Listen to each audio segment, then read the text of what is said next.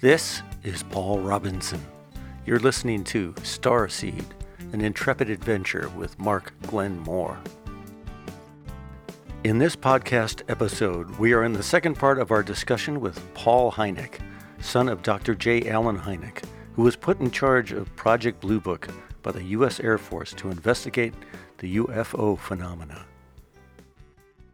So, my question is, also, if Paul comes up with a question, it's a little bit slippery because if it's a question that is so abstract or something that only the Pleiadians would know, then in a way it's worthless too. It's got to be something that's kind of an outside question that almost only these guys would know, right? So it's like it's something that maybe is not verifiable via Google. Right? I want to jump in again. So, Paul, I want to add something.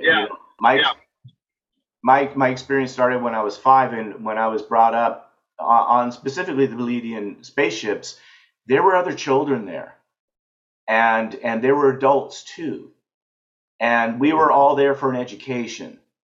That was the premise. We were being taught things, and that went on for a number of years through my childhood, through my teens. Primarily, most of it happened from 5 to about 18, and then it's been sporadic, and different random things have been happening as an adult. So I know there were other people like me getting that kind of education, and how much I brought forward, I don't know. Most of it's probably hidden somewhere in my brain, but I know there's other people that were there. Yeah, Paul might know where those people are. And I would like this. The reason I did this podcast, because I've really never spoken about these events to anybody at any length of time, because it's not very popular for me, at least. But I through this podcast, I want to try to connect and find those people. Yeah, if you can align stories, then that's the kind of And if answers come back and potentially can trigger something that was unexpected, meaning that there's no way where did that come from? Right. Where did that one little granule of information, and I'd like to offer experience. It's unrelated, but it's going to try to kind of explain my point. There was one day I was sitting in my living room in San Anselmo, and I was staring out the window, and all of a sudden, it was a stone carved turtle from Mexico, only about 2 inches, popped off the ledge about 6-8 inches in the air and landed on its back. So in my life, when something like that happens, an object moves by itself, I pay attention. So I walked over and I looked at that turtle, and I bought it, right? But it's just been sitting on the shelf for 10 years, whatever. I haven't moved it, and it just popped up and fell on its back. And I looked at my wife at the time. I said, "Uh-oh, something just happened." And then I got the call that my aunt died. My great aunt died. Oh. And at the funeral, the children told the story how the turtle was their secret code word for each other. Oh. And so those are 2 completely unrelated events as far as I'm concerned.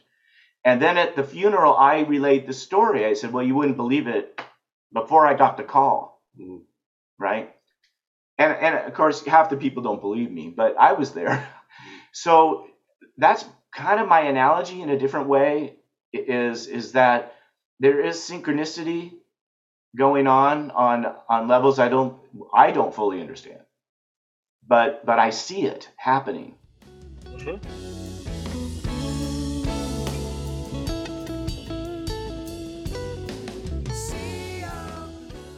So there's several things I want to pick up that you mentioned, both of you guys.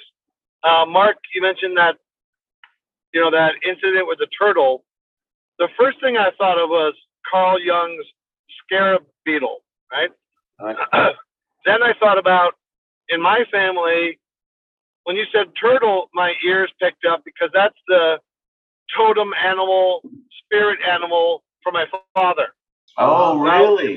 Yeah. See, now that's interesting because when we were on the phone, that's the story I wanted to tell you. That is interesting all by Okay. itself. But I didn't tell you on the phone. I'm telling you now. Yeah. So my father loved animals, but he never learned how to pet a dog and a cat. He would always pet them against the scruff, Wow.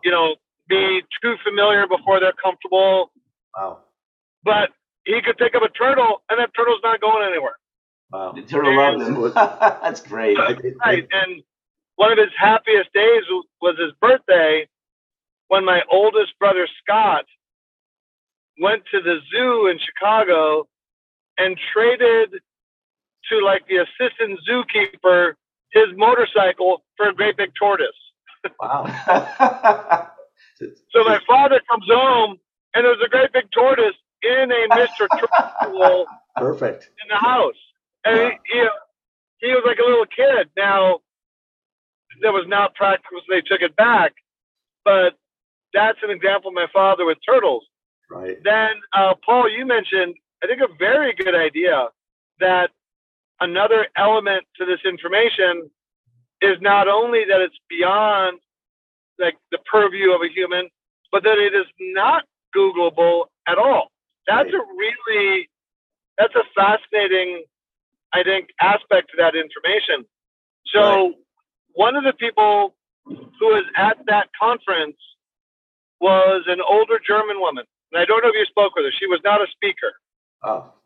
And very down to earth, very practical, highly credible, I felt. Right. And she related matter of factly that her job, as she claims, is to be nanny for approximately, well, not just her, but that she is one of the nannies for 100 human alien hybrid babies on a spaceship. Wow. And she was pretty credible. I mean, you said a matter of fact, huh? Yeah, and I asked her a lot of questions, respectfully, but also kind of good-naturedly, sort of fun. Like what's the commute like? How do you get there? Right. Are they all the practical aspects of that? Yeah. Yeah, and the aliens, are they? Have you know? There are different kinds, and not like one species. Do you have personal relationships with them? Do you have a union? Are you happy? Is this willing? And Right. she said, of course, this is what gives me meaning. I don't want to be on Earth anymore. I have no more purpose here. I want to stay there, but they want me to be here.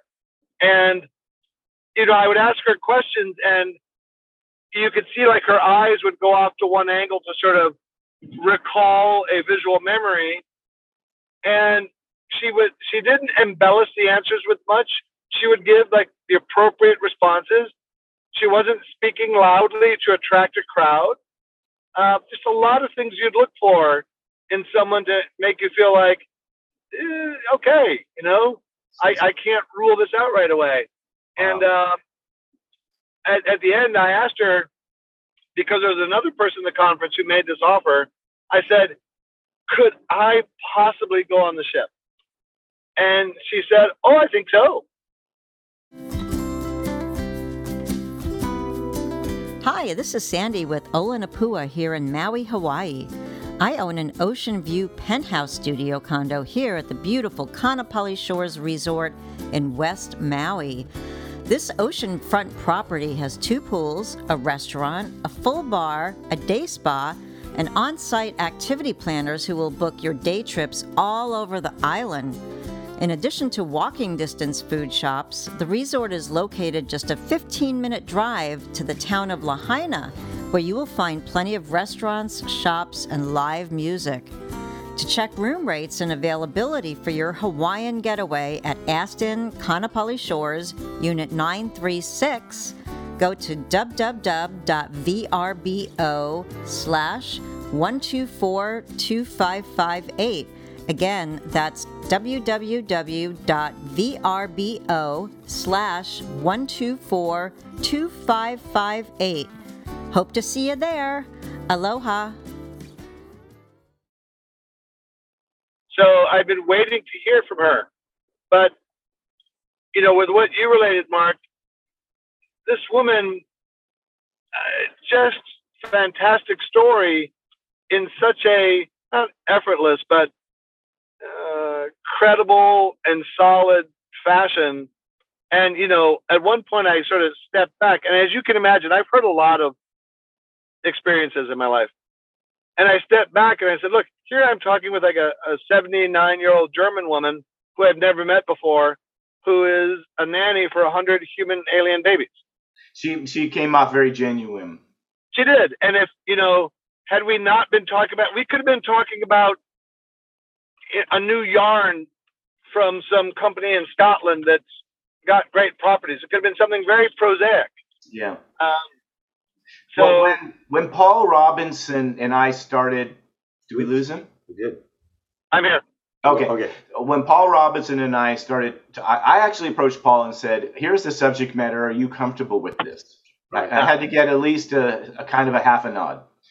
I was producing a music. Yeah, we've been working together on my project for him, and my eighth record. And he mentioned this. So I've had some experiences. Would you be comfortable talking about that? And I said, okay. It's time for me to talk about it, and I want to do it in a podcast. It's a great way to reflect back to me how it sounds. How crazy does this? Right. But Paul asked me, so are these alien people? Are they here to eat us? Or food? Yeah, it's a good question. And I said, no, Paul, there's a lot of things to eat in the universe. I do not believe they're here specifically to eat us. They're after our genetic material. Yeah, obviously he didn't see a War of the Worlds. They're after our genetic material for survival. Right. And so this kind of thing is happening. And it's happening at multiple levels for just the survival of some species. And it's happening for the evolution of others. Right. And some of it's happening against people's will, and some of it's happening with cooperation. Well, your answer was a little bit disconcerting, Mark, because you said they're not here specifically to eat us. Right. Well, it could accidentally you mistake it. I don't know. I'm just all right. I'm sorry. I'll try not to be funny. But no, I do not believe. Well, I can't speak for all. Right. I have my experiences, Paul. I don't have all of them. I just have mine. Ben, you're speaking primarily for the Pleiadians, right? No. I'm speaking from the different alien groups that I have connected with have different agendas, and us for food, I don't think is at the top of the list. So that's, but the I don't know how to say it better. You were enlisted primarily by Pleiadians, right? They protect me pretty much. Yeah, they're guides, they're teachers, they're guides, and yeah. Right. And are you contacted by any other races? I have been, yes. Oh, okay. Yeah, and I mean, I'm not. I've told some of the stories in the podcast, and we can talk about it later. But going back to the point, I've seen that, so I know what you're talking about.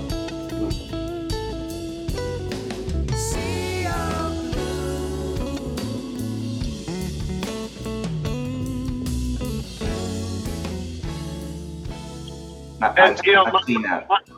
My feeling in general is, if there is an entity or entities coming from another planet or another dimension, and they come here, almost by necessity, it means that they have far superior technology. Yeah. And if that's the case, if they had demonstrably malevolent intent, we would know immediately. It's like, gone already, right? Right. You see two dogs interacting in the alley. Yeah. Right. If you have to ask if they're fighting or playing, they're playing.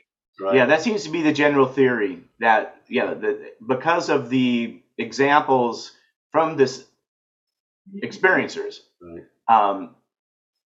That it seems evident, or the basic premise is that we could have been taken out in a second if that's the agenda. Yeah. And They had the technology to get here, right? Yeah, we'd be on the Barbie already.